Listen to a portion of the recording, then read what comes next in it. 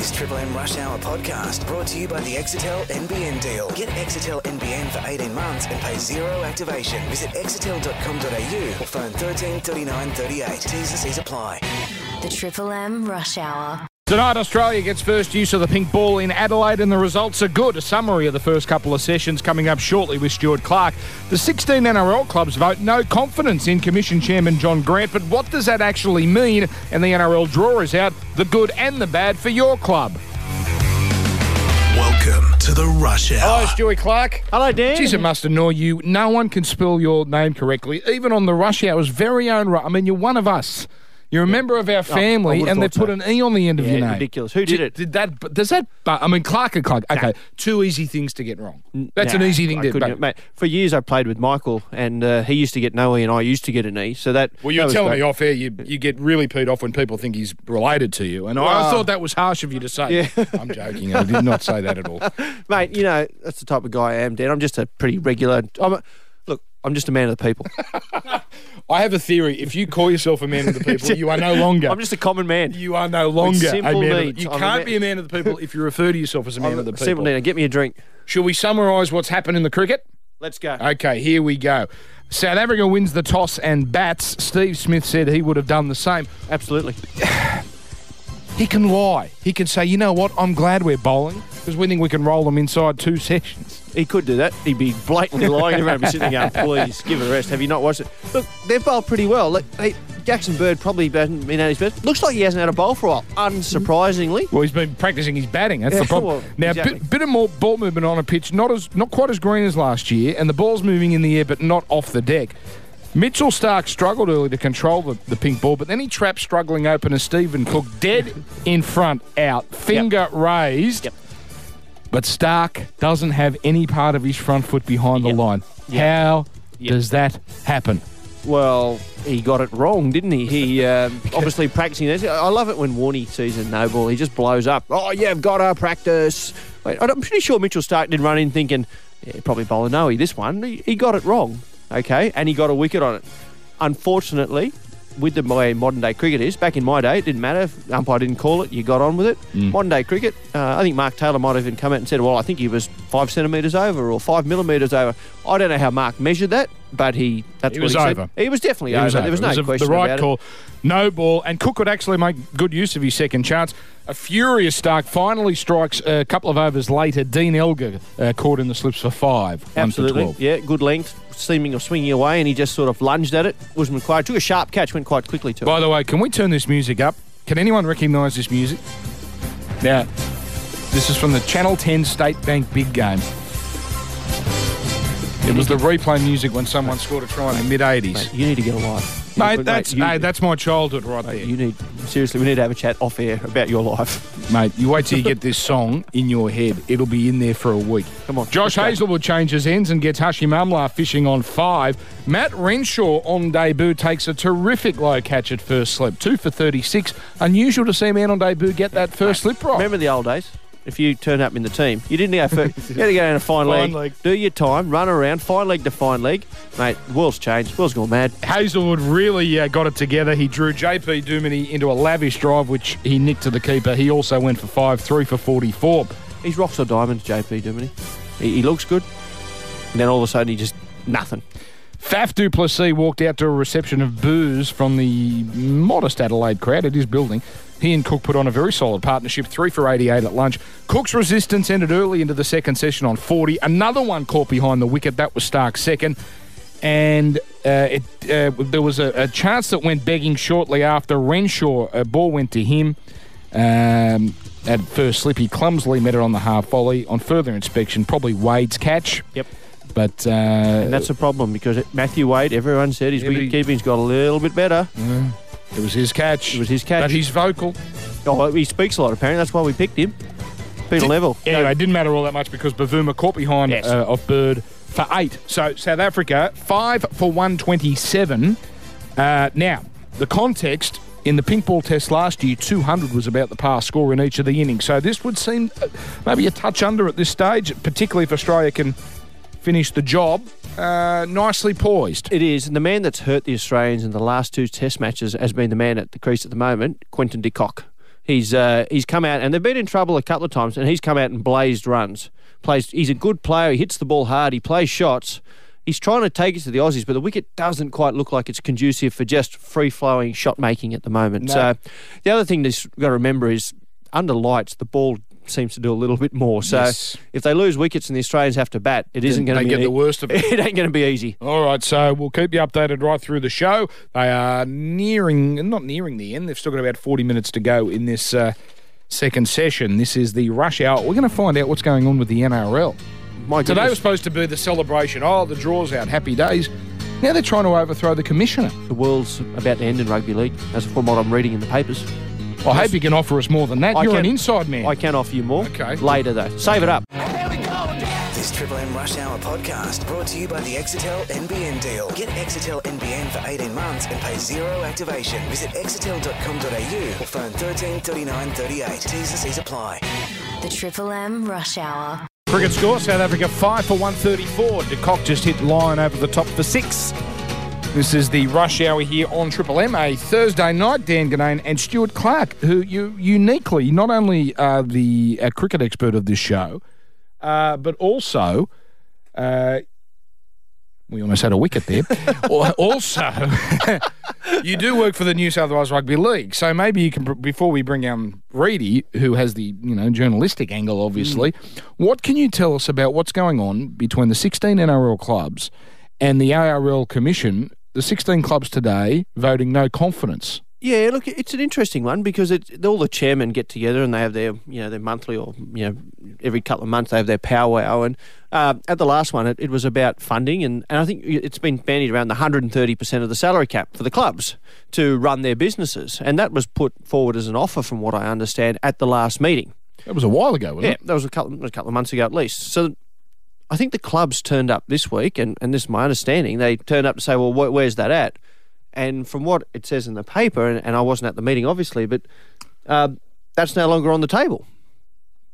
And the clubs have gone, well, hang on a sec. We've turned up to have this discussion, and we're not having that discussion. And then obviously ensued the storm out yesterday, where 3 or 4 of them... So the ARL Commission wanted to talk about something else yesterday? Well, they wanted to talk about everything else other than that. And I think the director or the chairman went in on that assumption. And they had the storm out, and then they had the little meeting after the commission, the meeting with the ARLC. And now we've here today, and I'd be interested to see Reedy where he is with this, but they've voted no confidence in John Grant because they've had enough, and they don't believe the direction's right. Now, that to me was that's a big move. That is a big step, because it's not it's not as just, let's have a discussion again. And because where does it go from now? If you vote no confidence, that's end game. Yeah. It can't be. So they want the ARL to sack John Grant as commissioner. Well, I think the power and the way the Constitution's written is that the clubs can change the chairman. Right. That's what's happening. 16 clubs have voted. We want a change. Brent Reid from the Australian and Triple M NRL. Hello to you. What can you add to that? Dan, Stuart's covered it. Yeah, I was going to say, he did a very nice job there. So, could either of you... Go on, Reedy. So I was going to say, obviously the clubs have met today, and Stuart's right, they've agreed on a vote of no confidence in John Grant. Now, there was talk they were going to send a letter to the other 7 commissioners, or the 8 commissioners, by close of business tonight. As I understand it, the letter hasn't gone by close of business tonight, because some clubs have got to get together their boards before they sign these sort of things. You've got to remember 2 clubs are owned by the NRL, Newcastle and Gold Coast. So it's not as easy as the chairperson of each club getting it and signing it. I mean, they've got to get the boards together and obviously make a call on that. They're still hopeful that letter will go to the commission tonight. And obviously if that happens, it puts John Grant in a really difficult position, because the clubs alone cannot remove John Grant. And this is where it gets interesting for Stewie, because to remove John Grant, it takes, I believe it's 75% of the clubs plus the 2 states. Right. As I understand it, that vote of no confidence in its current form, at least one of the states won't sign it. They were looking to change. Is that your state, Stu? I don't think it was Stewie's state. Okay. But the way it was written, they weren't happy with the way it was written. So, but they may press ahead, the clubs, with just putting in that vote of no confidence via the clubs. If John Grant doesn't stand down, it'll become a public war. He's been warned of that. He's been warned that if he doesn't walk away now, it will be played out in the public, because what will happen is they will call an EGM in 30 days and it will go to a vote, and that's when the clubs will get involved, the states will get involved, and in that situation, and obviously we've got 30 days where it's going to play out in the media. So that's where we're at. I don't think fans particularly care who's commissioner and what the chairman, all those things. That's the minutiae that, that's for the clubs and they're going to work out. But what's a worst case scenario here? So let's say the 16 clubs, they've already voted no confidence. I mean, our colleague Paul Kent a year ago wrote about Super League 2 and, people said, oh, that's outrageous. But if the 16 clubs are disenfranchised with the people running the game, I mean, is that at all a possibility that there'd be some sort of breakaway?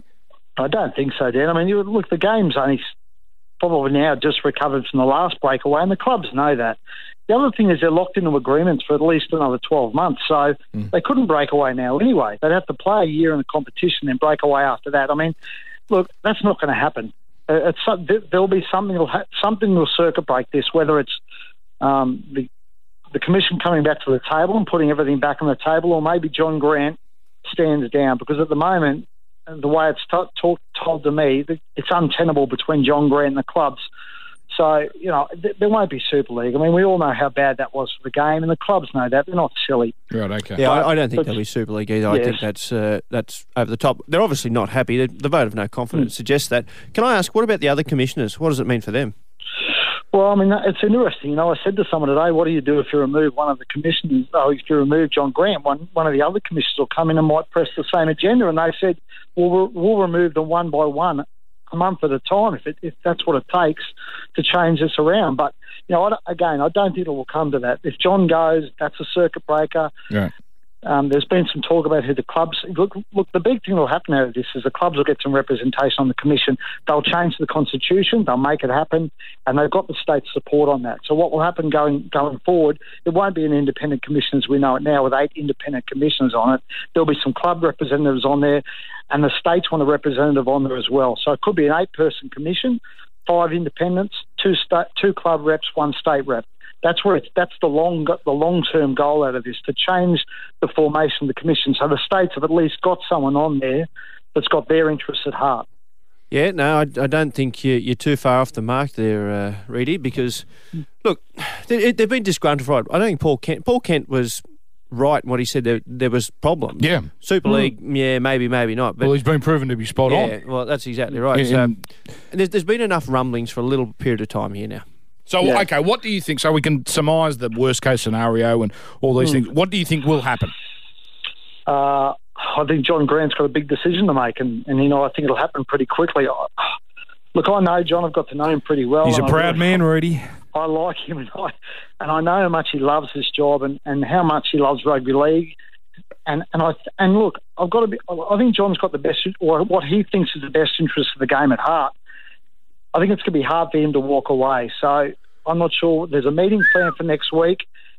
We'll see what happens between now and then. But geez, it's a difficult situation for him if he's got 16 clubs, including 2 clubs the NRL owns, signing a document that says they want him gone. Reedy, can I ask you a question that I know I've met John too, and I know him, and I think he's a lovely man. And you're right, I do think he has the best interests of the game at heart. However, if he backs down and gives the clubs the funding they want, isn't his position still untenable? Well, it becomes difficult for him, doesn't it? Because he probably loses a bit of respect in the eyes of some, doesn't it? But, that's probably the only way out. I mean, look, the thing is, if you look at the NRL website, there's a press conference a year ago where John and Bart Campbell sit at a table, talk about a landmark agreement between the clubs and the NRL over funding. And 12 months later, they've walked away from that agreement. They had a press conference to announce it. How can you then 12 months later walk away and say this is off the table, we're starting again? Well, they've obviously done the numbers to some extent, and they know that they don't have They can't cash. afford 130%. Well, that's exactly right. And they've also prioritised grassroots football, which... But the thing is, they don't know what 130% is. They haven't done it. That's a fair point. That is a fair point. No one knows what the cap is. Thank you, Reedy. They can't afford it. We'll read about it tomorrow in The Australian. Thanks, Reedy. Cheers, boys. I know, Stewie, that's very technical and political and minutiae, but it's important. This is blow the game open. And I've got to say, it's difficult for me to sit here and talk because I know a little bit about what's going on, but I'm not involved at that level. But look, the game will fix it. it will fix itself. There will, I can't sit here and guarantee it, but I do not believe for a minute there will be Super League 2. All right, this is the rush hour on Triple M. South Africa 5 for 147. This Triple M Rush Hour podcast brought to you by the Exitel NBN deal. Get Exitel NBN for 18 months and pay zero activation. Visit exitel.com.au or phone 13 39 38. T's and C's apply. The Triple M Rush Hour. A couple of anniversaries this week, Stuart Clark. Right. Freddie Mercury today, 25 years since he died. Yeah, I heard that. 25 years. You a fan? Massive fan. Well, actually, I wasn't growing up, but then I discovered them at Wembley. Well, a bit the same, yeah. Well, it was one of those things where this group was unbelievable. When he ran, I'm not sure where the concert was. Was it Live Aid or wherever he? Yes. He was. They'd been out there, and he just. Well, you should see the documentary. They were almost a circus act by the time they'd had their run, and they were put on in the middle of the show just to fill before some of the big acts turned up, and then they absolutely tore him blitzed to it. shreds, didn't he? And it was fascinating documentary. But there's another anniversary of something I wasn't aware happened. One of the great hoodwinking sporting stories. Have you ever heard of the name Ali Dyer? No. He was a footballer from Senegal, turned up at Southampton, and I'm paraphrasing a lot of this, had someone ring the club, Southampton Premier League club, on his behalf to say they were the person was George Weah, World Footballer of the Year, and that his cousin, Ali Dyer, was looking for a gig, and he's good. Well, Southampton believed it. They took him on. Sight unseen, they signed into a 30-day contract. Yep. Trained. Looked awful. But Southampton were in such a rut, they put him in a game. How'd he go? Awful. He was described by teammate Matt Letizia as Bambi on ice. He was so bad, he came on as a substitute. He had to be substituted himself. But that's that a bloke talked himself into a Premier League team. That is unbelievable. You know what he should do now? He should be a player manager. He should get himself a couple of clients. He'd be making 20% of lots and living the dream. So, I can't believe I never heard that story, but there we go. I didn't think that was possible. I'd never heard that story either, and I agree. I didn't think that was possible. I know Matt Letizia. I've met him. We were over there, and he's lived in Perth a little bit. Yeah. He's not that stupid. His club fell for it, though. He was a superstar. Matt Letizia. Okay. This is the Rush Hour on Triple M. Sports update after this. This Triple M Rush Hour podcast brought to you by the Exitel NBN deal. Get Exitel NBN for 18 months and pay zero activation. Visit exitel.com.au or phone 13 39 38. T's and C's apply. The Triple M Rush Hour. This week, the Rinnai B26 continuous flow hot water system on sale for $799, half price. Visit abltilecentre.com.au. Right now. This is the Triple M Rush Hour. Live. Sports update. By the way, the show for Exitel NBN. If you get Exitel NBN for 18 months, you pay zero activation. Visit exitel.com.au or phone 13 39 38. And if you're anywhere near a TV now, turn your TV on now. The lights are coming on. Yeah. This is when it gets interesting in the cricket with the pink ball. Well, can you wait half an hour, Stewie? Wait till we go off air. No, have the radio on. We'll give you the updates and just watch the ball do everything. They're in the car. What else are you doing? If you're in the car, you reckon you got TVs in the car now? Well, no, you're missing my point. Am I? Well, so I just assume no one listens to this at home. I assume our audience. Oh, man, I'm always walking around the house with this show on. Listening to you. Rubbish. Oh, good point, Dan. You're really good. Now I know you're telling lies. Luke Lewis has re-signed for one last year with your Sharkies, who'll turn 34 towards the end of the year. And major injury or major form slump aside, you wouldn't imagine that. He's a Clive Churchill medal winner. He's on track to crack 300 games. Yeah, he's been a quality player for Penrith, and he's done some good things at the Sharks. And as you said there, Clive Churchill medal winner. Mate, he's been good for the Sharks. He's been an old head, just with some young guys in that team. At the Golf World Cup, we'll go through the NRL draw shortly, by the way. At the Golf World Cup, which is being played at Melbourne's Kingston Heath, an underwhelming day for the Aussie pair, Adam Scott and Mark Leishman. Their favourites for the tournaments, well, they're 2 over after the first day. Alternate shot, so Scott would tee off, Leishman would play the second, so on. 5 shots behind the leaders, Spain. Spain? What about the US? Where are they? I don't know. Mate, the US, they were gun-ho yesterday. I must admit, I tried to watch it for about 10 minutes today. I watched a little bit on TV, and I can't stand the watching you hit, I hit, you hit. It's good fun when you're playing with your mates, and on the Saturday because no one there. Foreign commentators, leave me out of it. Hit it under a tree and then laugh at your mate when he has to hit it out. That's good fun. Triple M's Brad Haddon is yes, is no fan of Faf du Plessis. This is what he told Brisbane's Marto and Ed. He's a smartass, and you can be when you're winning. But I don't think the South Africans have handled it really well. To be honest, I think we've been talking about it too much over the last week. I didn't think their behaviour was great during the practice game against Victoria, so how they're poking fun at the issue is reported for ball tampering. Everyone shines the ball. Every country's in the same boat. We haven't heard from you on this. What did you think of the whole thing? I thought the suspension was a joke. I thought the fine was a joke. Everyone shines the ball, and I know that's no defence, but the reality is now that someone shines the ball and they're chewing gum, well, they're rubbing sugary saliva on the ball. Isn't that a breach of the rules? I think it is. So you got to charge everyone that shines the ball if they're chewing gum. Mark Nicholas said yesterday, just like outside of bringing in foreign objects, do what you want to the ball. I agree with him. And a Thursday night A-League match, Central Coast Mariners at home to Perth Glory. That is a sports update for ABL Tile and Bathroom Centre. News update and the NRL draw shortly. This Triple M Rush Hour podcast brought to you by the Exitel NBN deal. Get Exitel NBN for 18 months and pay zero activation. Visit exitel.com.au or phone 13 39 38. T's and C's apply. The Triple M Rush Hour. South Africa 7 for 163. Hazelwood 4 for 36. This is the rush hour here on Triple M. Stewie, we are time constrained. Do you think it's possible we can summarise the NRL draw for every club inside 90 seconds? Yep. You reckon it's possible? Oh, mate, absolutely. Here we go. Brisbane, 18 games under lights. No, the only team without a Sunday game. Canterbury, softest draw of anyone if last year's or this year's results are anything to go by. Which are not. Canberra, no, exactly. It's 5 Thursday games for the Dogs, and they got 4 games in that kooky 6 p.m. Friday time slot. Doggies fans will turn up. Canberra, 4 games on Channel 9, 5 of their first 8 at home. Viking clap. Cronulla, 5 interstate or New Zealand trips. Bizarre stretch in the middle of the year. They have 5 games in a row at Shark Park. First team to go back-to-back since 93. Melbourne.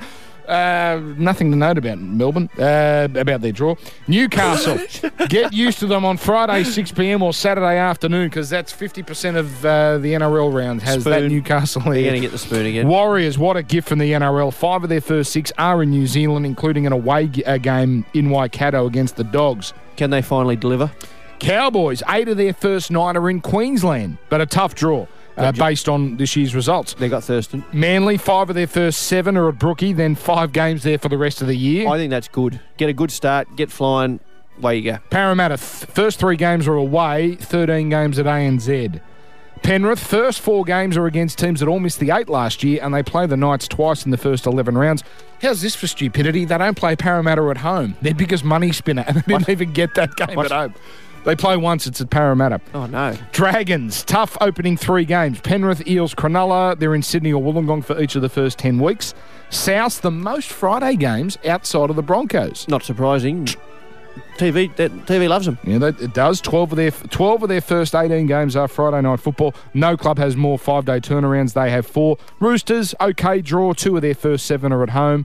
And there's 2 Queensland trips in that bunch. So a tough little start, but apart from that, They'll be much better this year, the Roosters. Wests Tigers, Sunday specialists of 2017. Leichhardt. 11 of their 18. Yeah, Leichhardt. Look, everyone loves a Leichhardt for Sunday game. Good Campbelltown draw too, but their first couple of months very hard, the teams they play. And Gold Coast get 4 Channel 9 Friday night games. Hayne playing.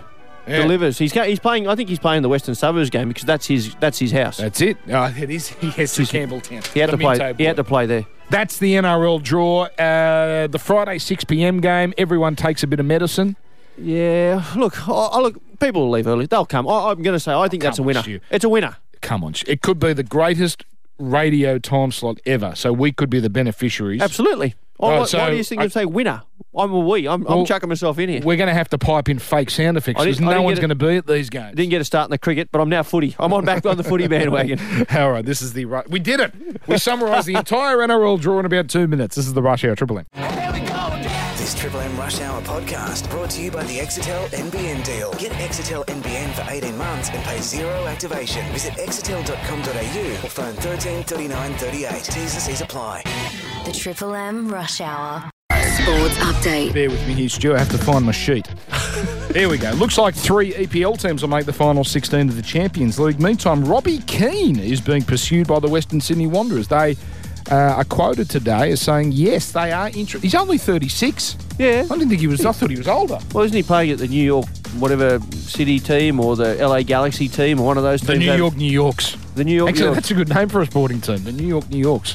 Well, maybe it's not that good. Anyway, but I was getting confused with Roy because Roy's obviously much older. He's coaching. He's got a great big grey beard now too. He'd be a nasty coach, wouldn't he? But you'd play for him. He was a gun player. I understand. He was a gun. He's that bloke that you'd be so determined not to disappoint him. You wouldn't want to do anything against him. He had a temper.